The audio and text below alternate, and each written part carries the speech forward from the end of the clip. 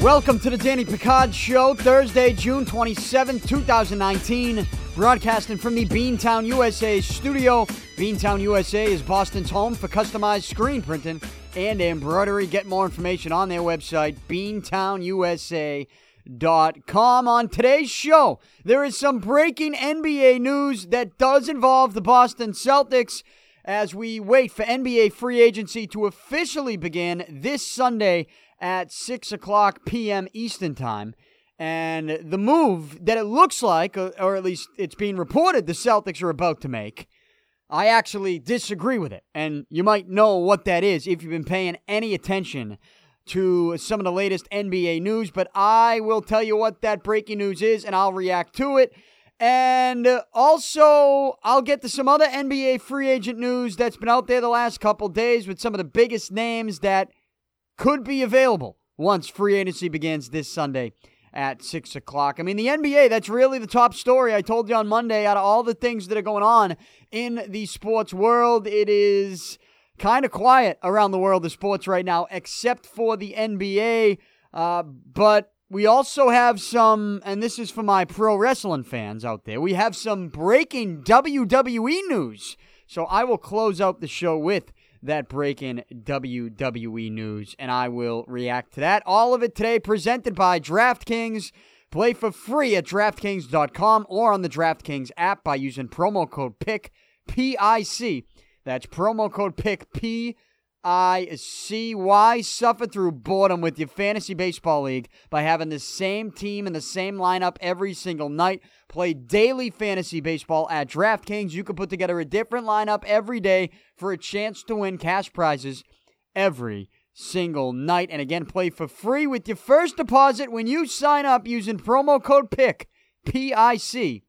That's promo code PIC, P-I-C at DraftKings.com. So let's get right to it. The news in the NBA that is so Celtics related. And I'm not just talking about this because it is, I mean, look, obviously I pay attention to what the Celtics are doing. Obviously, I will always react to what the Celtics are doing. But even though this is a show that's based out of Boston, even though I'm from Boston, even though most of the things that I am interested in happen to be happening in Boston with the four major teams in this town, I will always give you the top story, even if it's not Boston related. It just so happens that this top story is Boston related. This top NBA story is Celtics related. And the name that we're talking about today is Kemba Walker. Now, the last couple days, Kemba Walker's name has been in the news because it has been reported that the Celtics were one of the favorites to land Kemba Walker. Kemba Walker, 29 years old, point guard from the Charlotte Hornets. He's a free agent. I think some people thought maybe the Hornets were going to give him a max contract. They could have given him a supermax. And when we first heard the report that Kemba Walker was linked to the Celtics, and then that the Celtics were one of the favorites to sign Kemba Walker, my first thought on that was, that is strictly just Kemba Walker playing the public negotiation game. Like, that is Kemba Walker's agent coming out going, you know what? Charlotte, they don't know if they want to give us the max deal or the super max, so here's what we're going to do. We're going to play the public negotiation game. We're going to throw out there and leak some reports that other teams are interested, and in fact, Kemba Walker might be interested in those other teams to the point where we're going to make a team a favorite. We're going to throw a couple other favorites out there outside of Charlotte to sign Kemba Walker, to put the pressure on the Hornets, to give him the most money that they could possibly give him, the most years that they could possibly give him, the largest contract that they could possibly give him. If they're up in the air on it right now, if Charlotte maybe doesn't know what to do, we're going to put some pressure on them by throwing some other teams in the mix and leaking that news out. That's what I thought the initial Kemba Walker reports were. Because, as I wrote in my column this week in the Boston Metro, for the Boston Metro newspaper. You can also read it online. I tweeted it out. Follow me at Danny Picard. As I wrote in my column, I just don't think Kemba Walker should be a max player, or at least he should not be a max player on this Celtics team, a Celtics team that already has a max player that, in my opinion, is somewhat overpaid in Gordon Hayward. I think Gordon Hayward's overpaid. What was it, a 4-year, $128 million deal, $32 million a year for Gordon Hayward? I think he's slightly overpaid. I do. Look, there are situations in which you have to overpay. There are.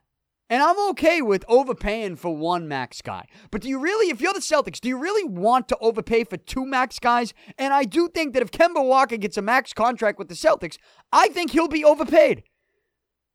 I think it's okay for Charlotte to do it because that's their guy. You talk about, the Larry Bird rights and all that and all the NBA, CBA rules that, sometimes can be a little too complicated. I don't even have enough time or energy to dive into that, but you get the gist of it. You get the gist of what Charlotte can do with Kemba Walker compared to what the Celtics could do with Kemba Walker. But the Celtics, reportedly, now, today, this is coming from Adrian Wojnarowski, ESPN, and when Woj gives a Woj bomb, you gotta believe it. The guy spits the truth, right? I couldn't tell you the last time Woj got something wrong, or at least wrong to the point where he was brutally wrong. And if Kemba Walker does not sign with the Celtics now, based on what he's reporting, then he would be brutally wrong. So I'm going to put my money on Woj being right, and I'm going to put my money on, by the time maybe you even listen to this show, Kemba Walker, the news will be that they have agreed to a deal in principle, but they cannot announce it until free agency begins Sunday at 6 o'clock. Woj reported today, this morning, on this Thursday, June 27th. He says, quote, Kemba Walker is expected to be offered a 4-year, $141 million contract to sign with the Celtics when free agency opens Sunday at 6 o'clock. A deal that he's increasingly likely to accept, league sources said. A deal that he's increasingly likely to accept. So that's the deal. 4 years, $141 million. You don't have your calculator out in front of you, that's fine. I do. That's $35 million a year. Now, if the Celtics do not bring back Terry Rozier, and in fact, I think if they renounce most of their restricted free agents, then they'll have enough to make this happen. Maybe even have, according to Woj, $4.8 million in exceptions to still be able to bring in some type of center. Obviously, you traded Baines to Phoenix on draft night. Al Horford, we're thinking, is gone. Unless they're making this move with the idea that, they're going to convince Horford to stay. Look, I'm going to say Woj is right. Unless they're still playing the game. And Charlotte's looking at this going, well, we can't lose Kemba Walker. He's going to be our franchise player. Let's give him more than 4 years, 141, because that's what we can do based on, what we know, what the CBA rules are in the NBA. We can give him more than that. Maybe, just maybe, Kemba Walker's still trying to get more from Charlotte. But since it's Woj reporting this now, I guess I have to put my money on the fact that by the time, maybe even by the time you listen to this, or at least by the weekend, Woj's next report on Kemba Walker and the Celtics is going to be that they've agreed to the deal. Not that he's increasingly likely to accept, but that he has accepted. And my take on that is, if you're going to pay Gordon Hayward $32 million and you're going to pay Kemba Walker $35 million a year, I just think that one of those two contracts is a really bad contract. I think it is. One of those two contracts is a really bad contract. I mean, look around the league. We're talking about max contracts, max players. Let's be honest. And I know some people are caught up in the Kemba Walker, UConn stuff. That seems like years. That's years ago. Don't even bring that into the equation when you're talking about Kemba Walker. Kemba Walker's an all-star player. I want to be careful here too, because I'm not trying to make Kemba Walker sound as if he is some stiff in the NBA. He's not a stiff. He's a very good player. He's an all-star caliber player. At least he's been an all-star.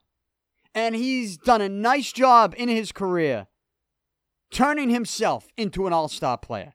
Kemba Walker, he's a hardworking kid. He's 29 years old, as I told you. He likes to shoot. He's top 5 in the NBA in field goals attempted and three-pointers attempted last season. And so he likes to shoot. I guess my issue with it is that this Kemba Walker signing, giving him $35 million a year for 4 years, it just seems like a, hey, we have the money, why don't we spend it type of move. Rather than, and look, I don't know what the Celtics could do in 2 years, in 3 years. I don't know who's available in free agency then. I do know that if Jaylen Brown and Jason Tatum turn into the players that I think we all want them to turn into, that Danny Ainge wants them to turn into, then, they're going to have some decisions to make on those two guys as well when it comes to big money and potential max contracts, right? But also you look just around the NBA, what free agents could be available in the next year or two.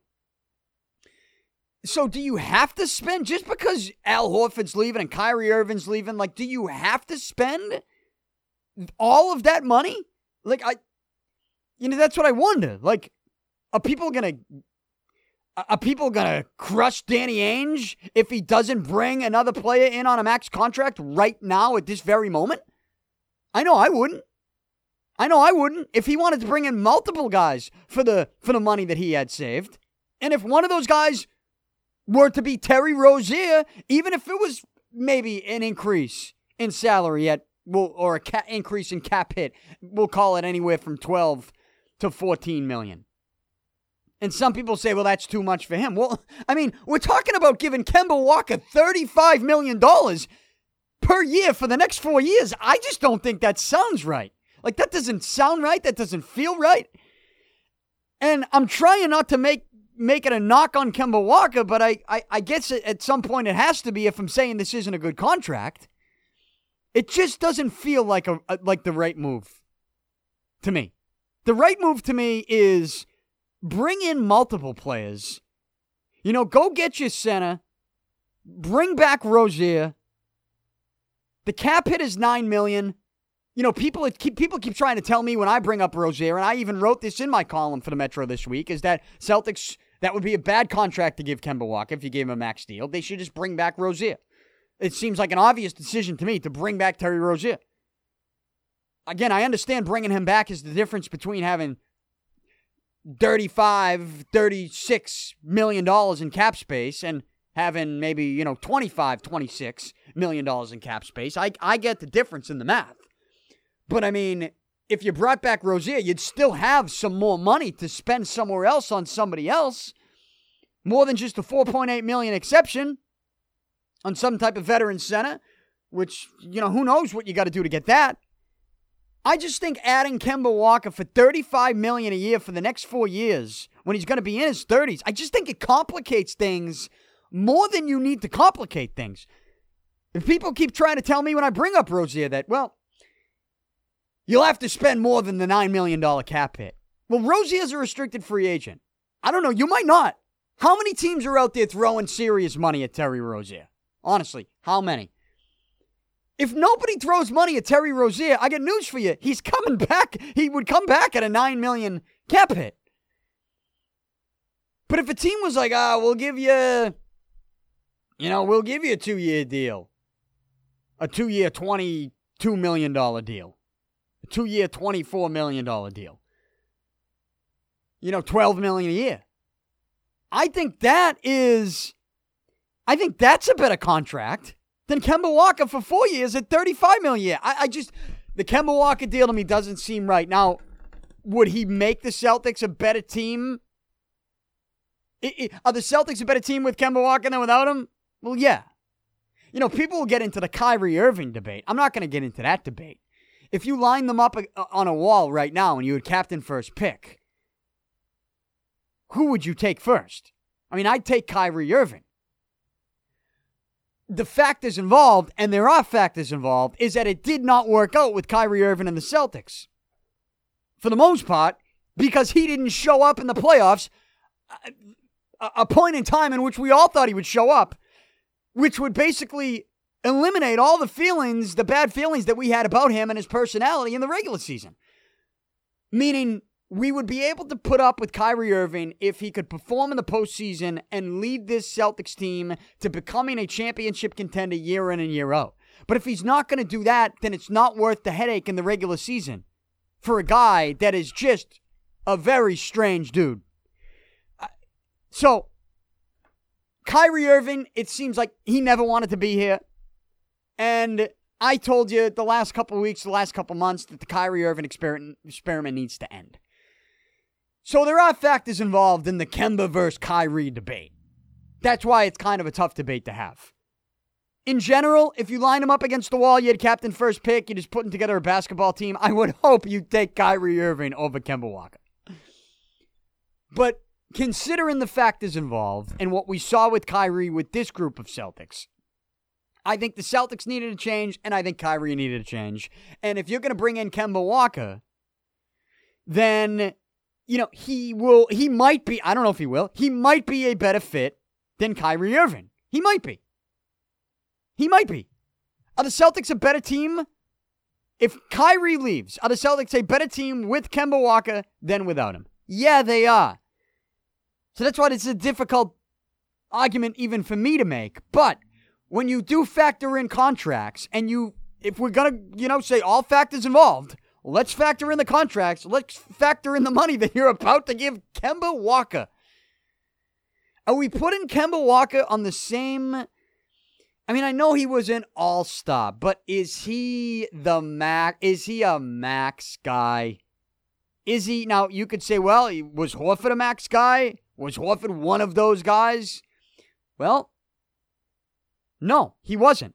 But at the time they made that signing, Horford was also linked to Kevin Durant. Kevin Durant said he wanted to play with Horford. Horford was also, you made that signing, and it basically,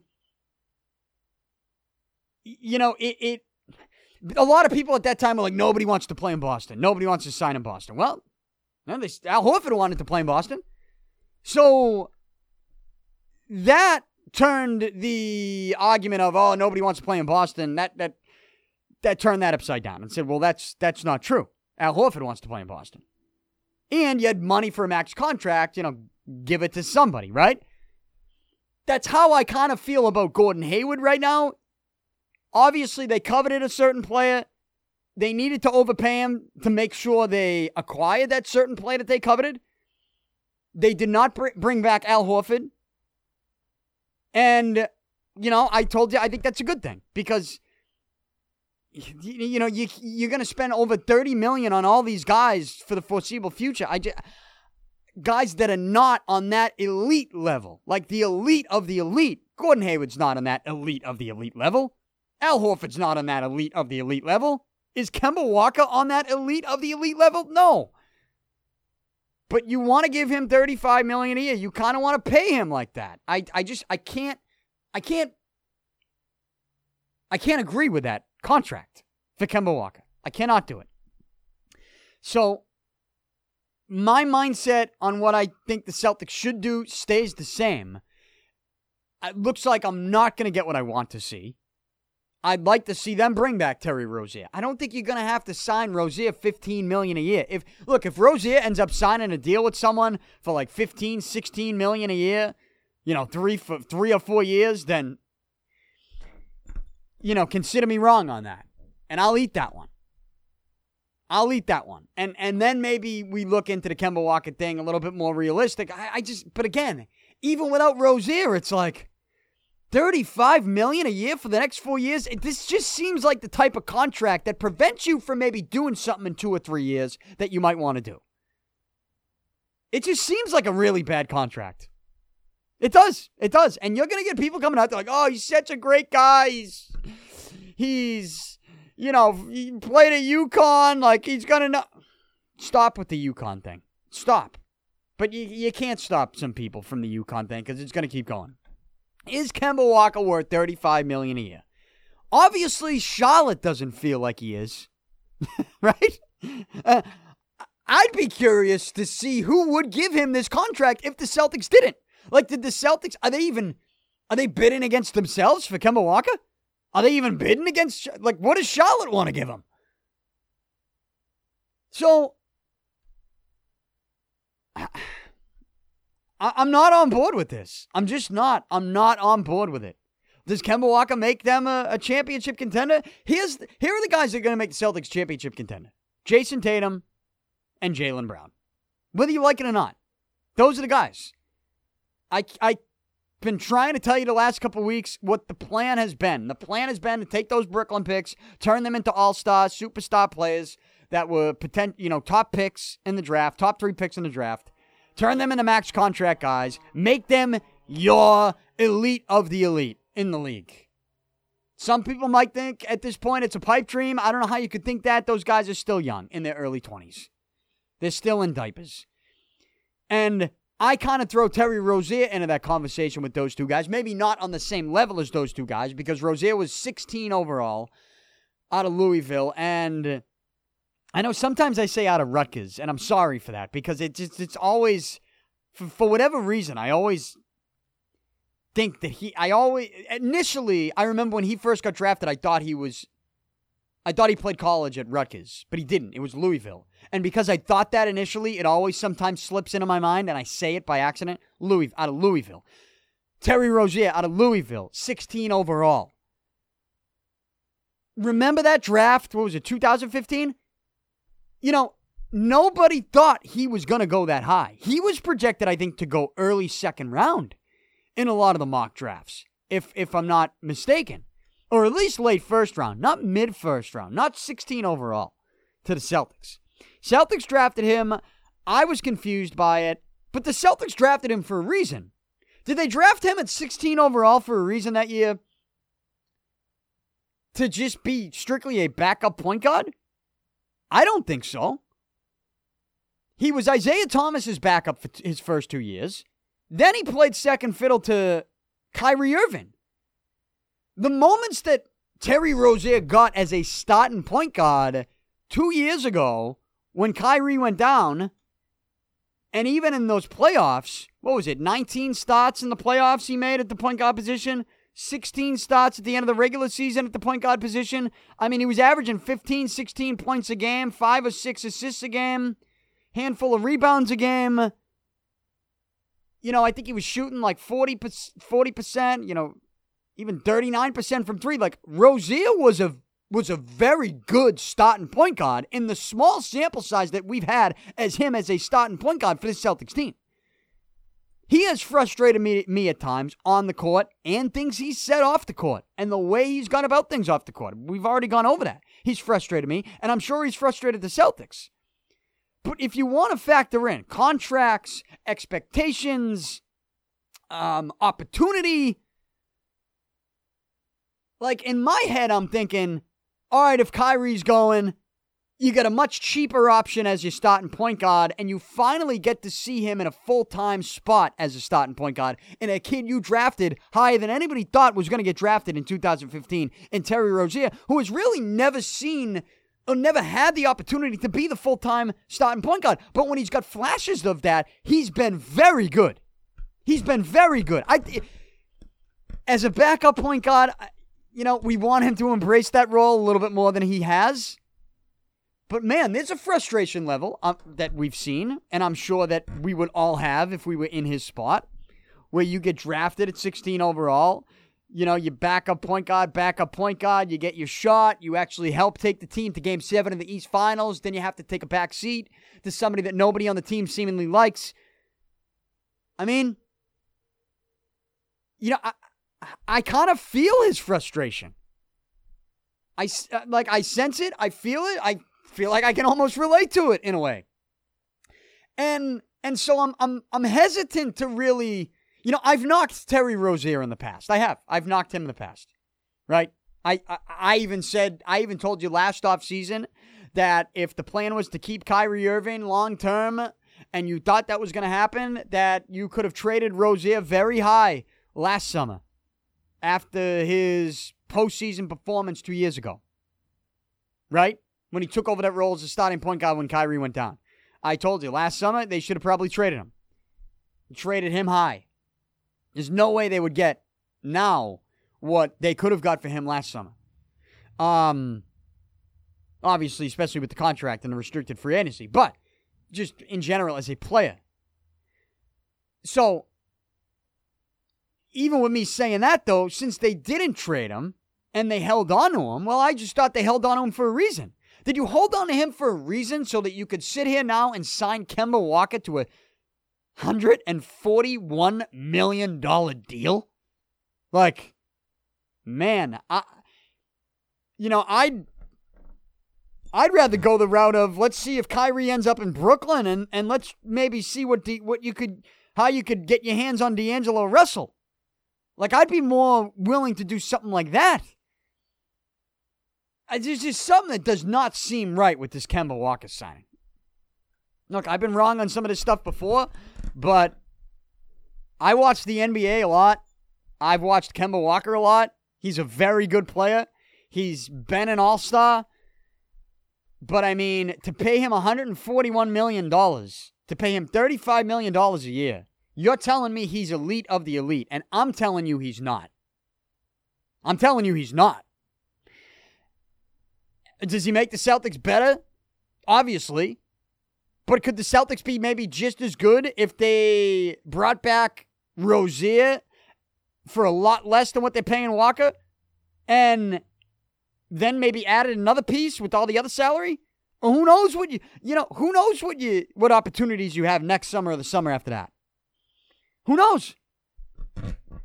So, I don't know. I'm a little confused by this. It doesn't really make sense to me. It kind of feels like some type of panic move. I'm not hitting the panic button, but from Danny Ainge's perspective, it seems like they're going, hey, we got a slot for a max contract. If we don't bring back Rozier, let's give it to someone. What position do we need? Oh, point guard? Oh, let's give it to Kemba Walker. Yeah. Doesn't really feel right to me to give him $35 million a year. I would prefer to bring back Rozier. And people who, people will hear that Rozier comment and they'll lose their minds. They'll say, Rozier sucks. He was on ESPN. He was saying this, saying that. He's not a team player. It's like, listen to his message. Those guys didn't like Kyrie Irving. Did you like Kyrie Irving as a fan? So if you agree with Terry Rozier's message, you can't be all worked up about what he said on ESPN. He went about it the wrong way. Yeah, he did. Rozier, who's paying him? I'd like to know that. Who's paying him? Who is? If nobody's paying him, then you got leverage in that situation for the Celtics because he's restricted. And even if you had to give him a little increase from the $9 million cap hit to paying him, $10 to $12 million, I'd pay him $12 million a year. I would. I want to see him have an opportunity to be the starting point guard with Brown and Tatum. Those 3 years in a row, those first-round picks. I'd like to see them play together. I would. We saw it. We got teased by it 2 years ago. Don't forget you got Marcus Smart involved. I'd bring Morris back, too, with that group. You'd have money to bring in a center at that point. Yeah, I'm not even begging for a max contract center. Yeah, get creative. Get creative. The contract with Kemba Walker, I don't like it. I don't. It feels like a panic move, but it also feels like a move that is something that you might prevent you from doing something else that you want to do in the next 2 or 3 years. So, we'll see how it plays out. But right now, it's looking like Kemba Walker to the Celtics on a 4-year, $141 million deal. Am I going to root for Kemba Walker if he's with the Celtics? Of course I'm going to. I mean, especially since they're paying him $35 million, you want to root for him to average 28 points a game, right? I know that's a lot, obviously, too much to ask, but that's what you're rooting for.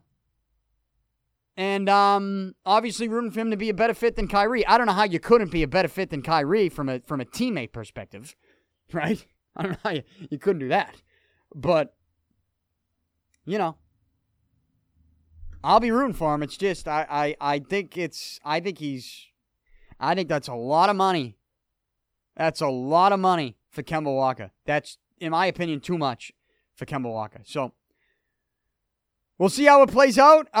If it does become official by Sunday at 6 o'clock, I will, I guess, react further on Monday's podcast. Next week, I will be here on, though, I don't know if it's Monday or Tuesday, Chris Mannix from Sports Illustrated and DAZN. He will be joining me in studio next week at some point. I think Tuesday. The 4th of July is Thursday, right? Next Thursday? I mean, I say that like I have all these big fucking plans. I don't. I will say that I think my brain needs a timeout for a few days. Even if I just am walking out Castle Island with an iced coffee all day or going to sit down the beach for a couple days straight. I do feel like my brain needs a timeout. So, am I going to be here on the 4th of July? No. Because people listening to podcasts on the 4th of July or 4th of July weekend? I don't think so. So, I think I'd be wasting my brain cells on people who won't be listening over the weekend. So, I don't think we're going to have anything on Thursday. Probably just one podcast next week, early in the week. And I believe Chris Mannix, who covers the NBA, who also covers boxing. And you know I'm a big boxing fan. And we got actually a big fight this weekend on DAZN. Demetrius Andrade, who has the WBO middleweight championship. He is one of the middleweight championships. Canelo has the others. Demetrius Andrade has the other one. And this is basically a must-win for him, because if he wins this, then he either gets Canelo to unify the belts or he gets Golovkin, Triple G. I think he'll probably get Triple G. I think that's the way Oscar De La Hoya wants to see this thing play out. Because he does, I think they're going to hold off on a Triple G fight. But anyways, Chris Mannix covers it all. I've asked him to come in studio next week around the time of the beginning of NBA free agency, and he is going to do that. So it's just a matter of what day and what time. But that will probably be my only podcast of the week next week. So whatever happens with Kemba Walker, we will react to it. Other NBA free agency news: Kevin Durant declines his $31.5 million player option with Golden State.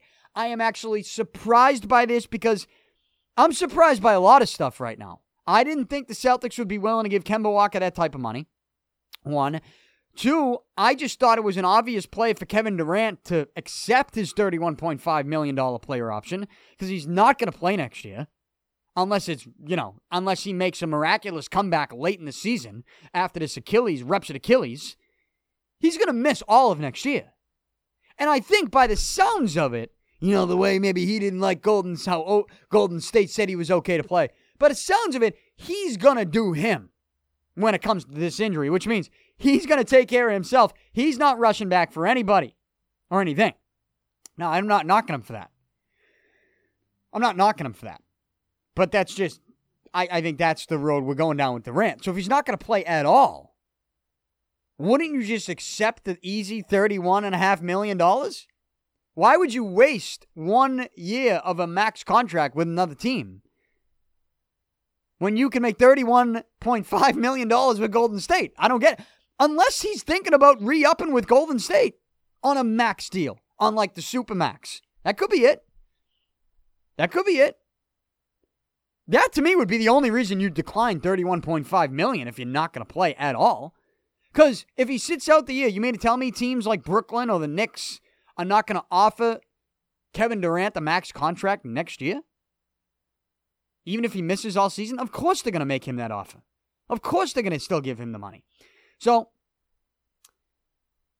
unless he's just fed up with the West Coast and he just wants to move to the East Coast and he's done with it out there and he just wants to live in New York. There's reports that he sold his property in California, that, he's got new property in New York City, that maybe he's just done with the West Coast. He wants to do all his... But, I mean, if he's rehabbing an Achilles, is he even going to be with the team? He could live in the East Coast. It makes no sense to me. I'm trying to make sense of him declining the $31.5 million. It doesn't make sense. It doesn't. I don't get it. The only way it makes sense to me is if he's going to try to get the Supermax from Golden State right now and really secure his future and guaranteed money, knowing the type of injury he just suffered.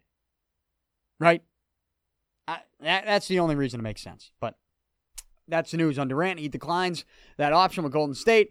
What else do we have? Klay Thompson, speaking of Golden State, reports that he is open to the Clippers, though I think this is what I told you I thought the Kemba Walker to the Celtics stuff was at first. I think that's exactly what the Klay Thompson to the Clippers stuff is now.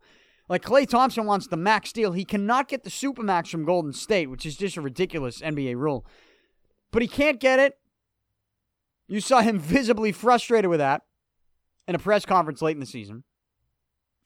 I don't know. Are the Warriors not going to give him the max money? The max deal? Maybe they're saying they won't. And Klay Thompson is like, well, if you don't do that, I'm going to Clippers to play with Kawhi. And so maybe he's putting the pressure. Maybe Klay Thompson and his agent are putting the pressure on Golden State to give him the max deal. But that's the report. And then you got a mystery team for Al Horford's services. I don't know who that mystery team is. I honestly don't even care. Like, Al Horford is so, like, out of sight, out of mind. Like, whatever. Right? That's where I'm at with Al Horford. Like, whatever. He signed a huge deal with someone? Whatever. He's not with the Celtics anymore? All right, gone. See ya. Don't let the door hit you on the way out. You know, that's how I feel about it. So, a mystery team for Al Horford. I don't know who that is, nor do I really care. Jimmy Butler could be going to Houston in a sign and trade. I'm assuming Clint Capella and Eric Gordon are going to be involved in this trade. This sign and trade. Now, reports out of Houston have Chris Paul and James Harden not getting along.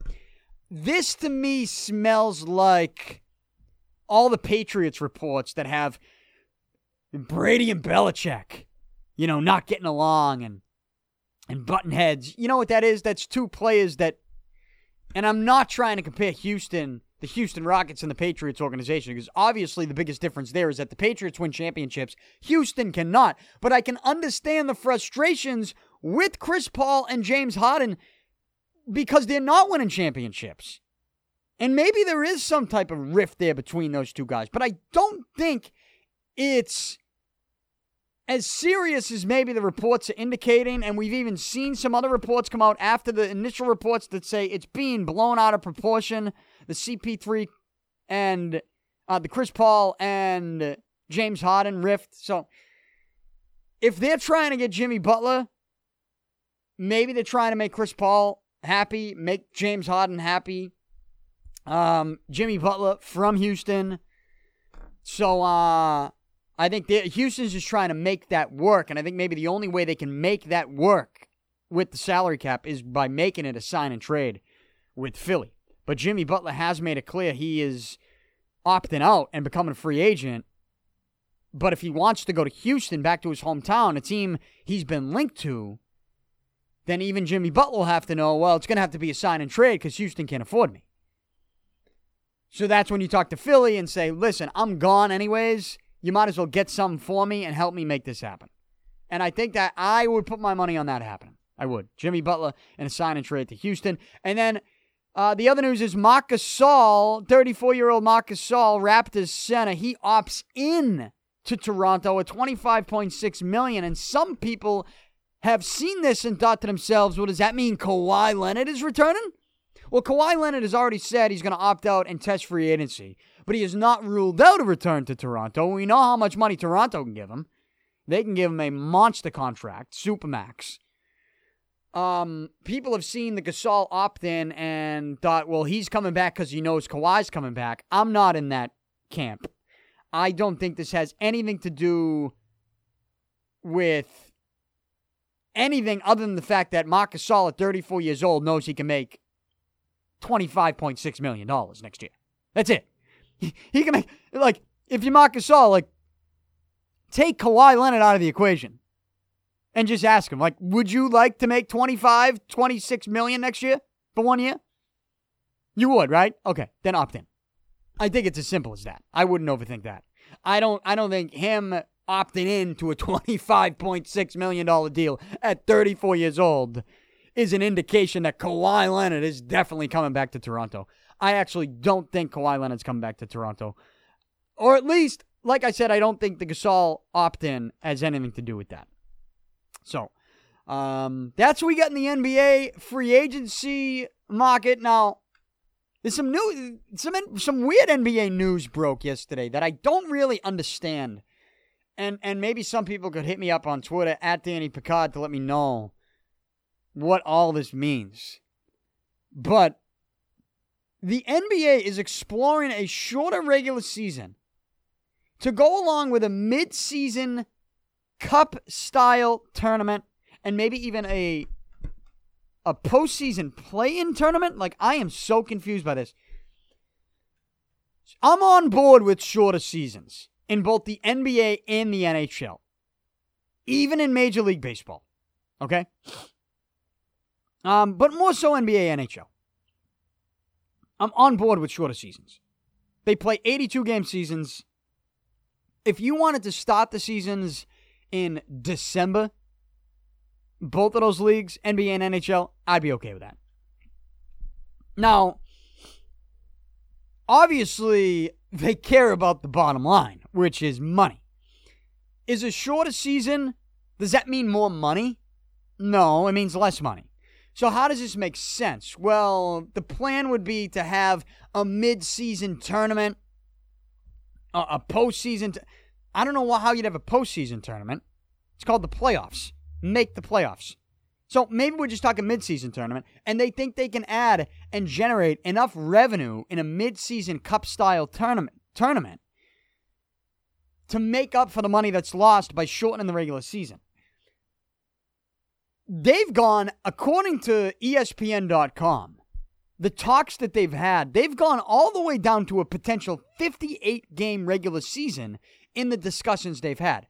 Now, it's fluctuated between, just taking 5 games off the 82-game schedule all the way to having a 58-game season. I'll read you the quote from ESPN.com. It says, quote, "The NBA is formally exploring how it might use its 75th anniversary season as an opportunity to test some of its bolder initiatives. Not only a mid-season cup and postseason play-in tournament, but also a reduction in the 82-game regular season schedule.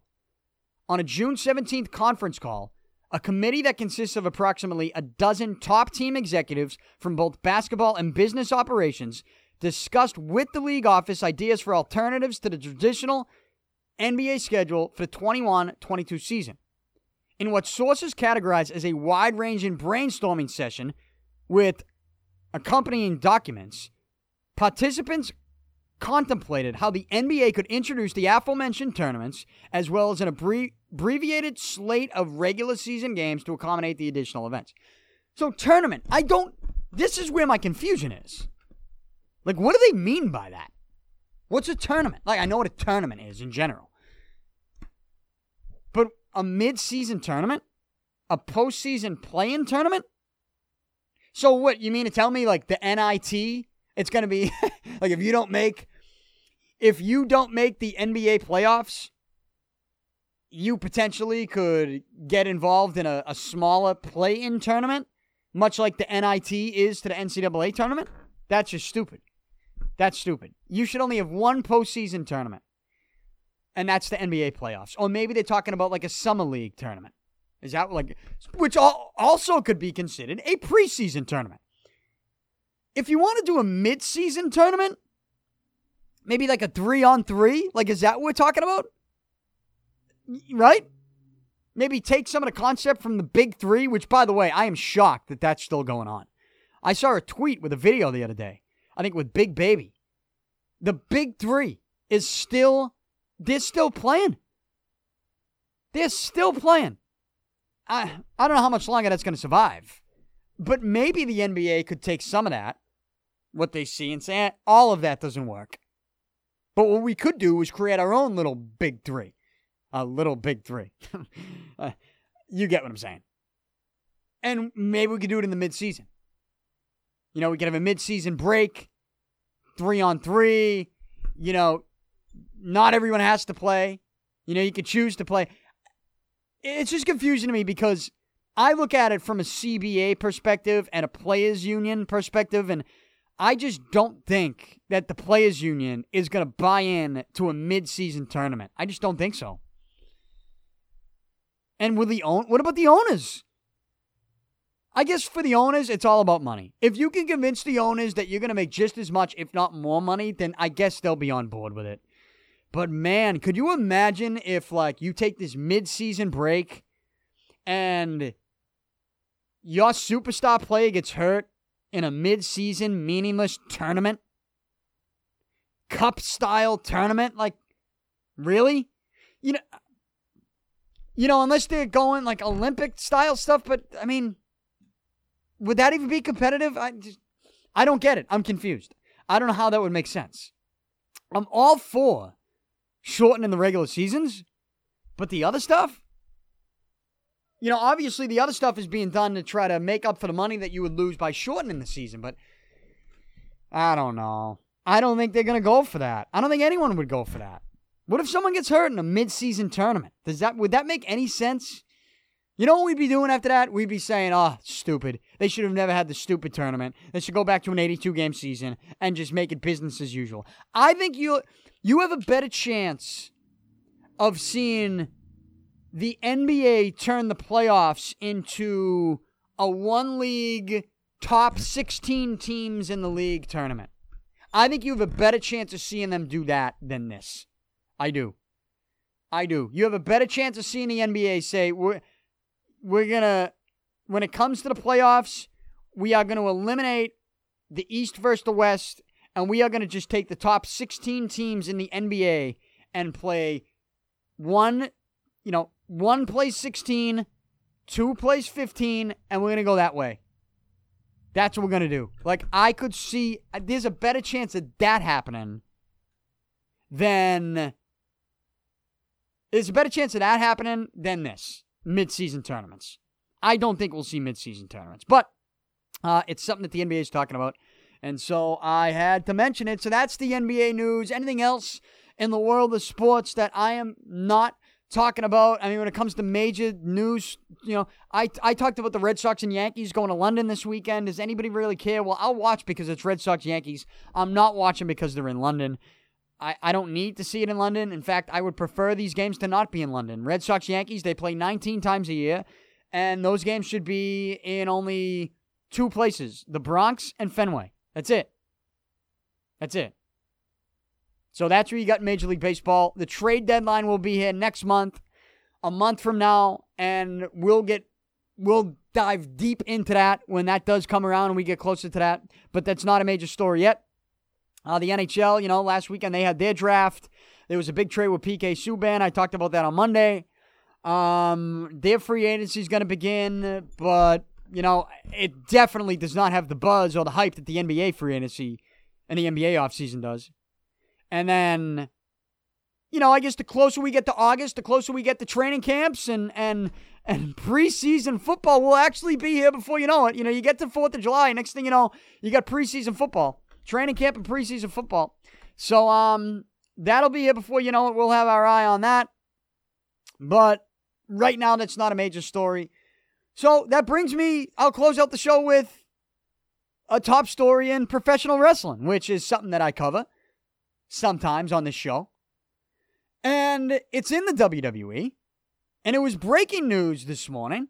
And I read it from Justin Barrasso from Sports Illustrated, who is a friend of this show, who is a guest on this show, and who will be a guest on this show again before SummerSlam. He's in studio every time. What's he in studio? 4 times a year?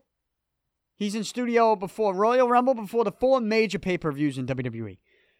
We have him in studio before Royal Rumble, before WrestleMania, before SummerSlam, and before Survivor Series.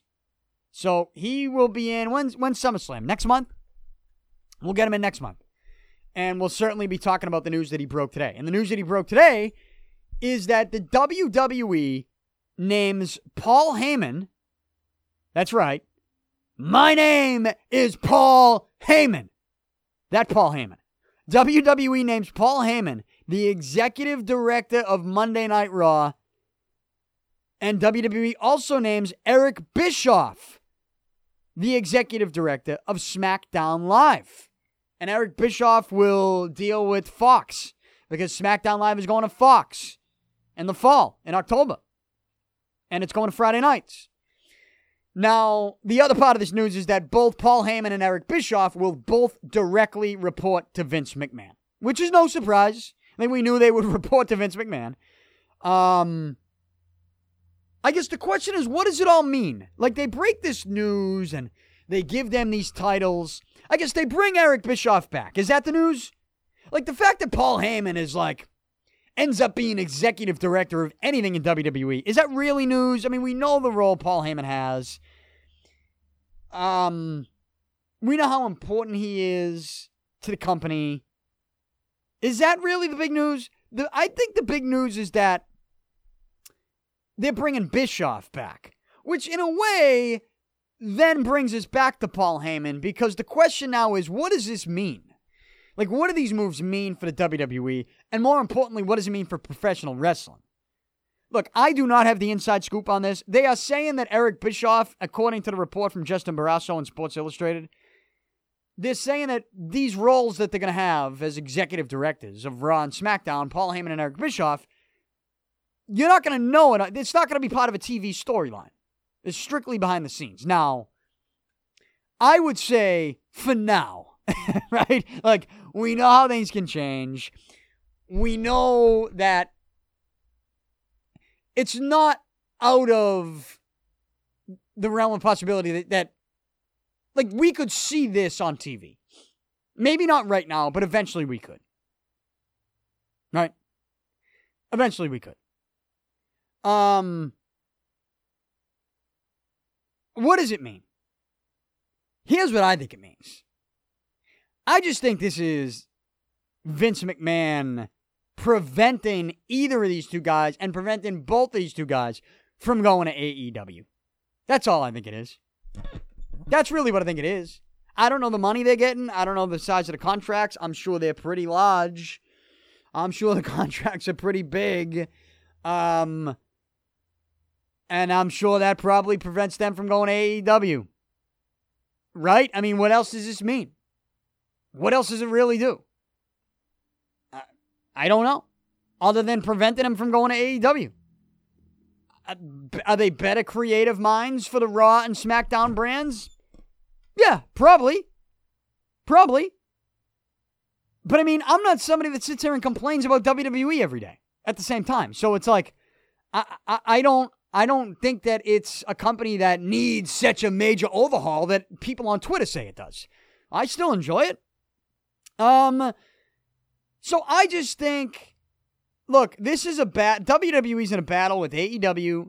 They're in a battle with Ring of Honor and New Japan Pro Wrestling. I think they're in a battle with everybody in professional wrestling, or even some of the smaller indie wrestling companies that are able to get their stuff out on social media, which helps fuel the fire of the other companies outside of the WWE. And so WWE's in that battle. I think anything that they can do from preventing very smart wrestling people with knowledge of their own company from going to other companies that are competitors, then I think the WWE wins by keeping those guys with them. And by making Eric Bischoff the executive director of SmackDown Live, and by making Paul Heyman the executive director of Raw, it prevents them from ever even considering jumping ship to go anywhere else. Right? It does. And that's all I think this means. That's it. That's all I think it means. So, you got this Twitter war now that's going on in professional wrestling, and as I kind of told you on my other podcast, which is a weekly wrestling show with Ring of Honor World Champion Matt Taven, on this week's show, I went on a little rant about how I applaud Seth Rollins for calling out. I mean, you know what? Maybe not even calling out initially. All he did was really defend his own company. And I applaud him for defending his own company on Twitter by saying it's the best pro wrestling in the planet, period.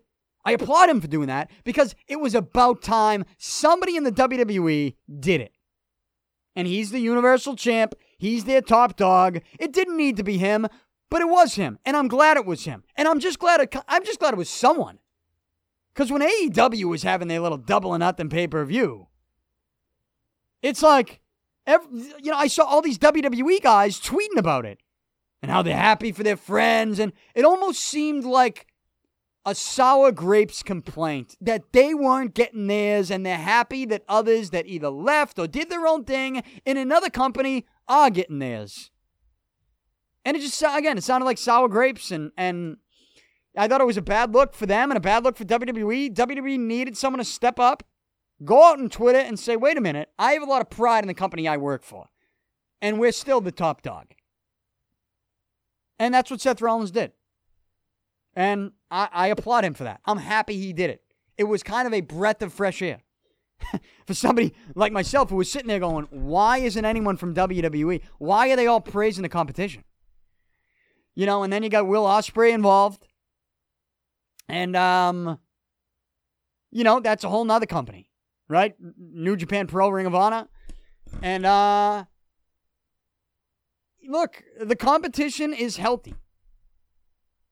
But I hated seeing people from WWE looking at the competition and kind of making it sound like, wow, I'd rather be with the other guys than in the company I'm at now, and this shit company I'm at now.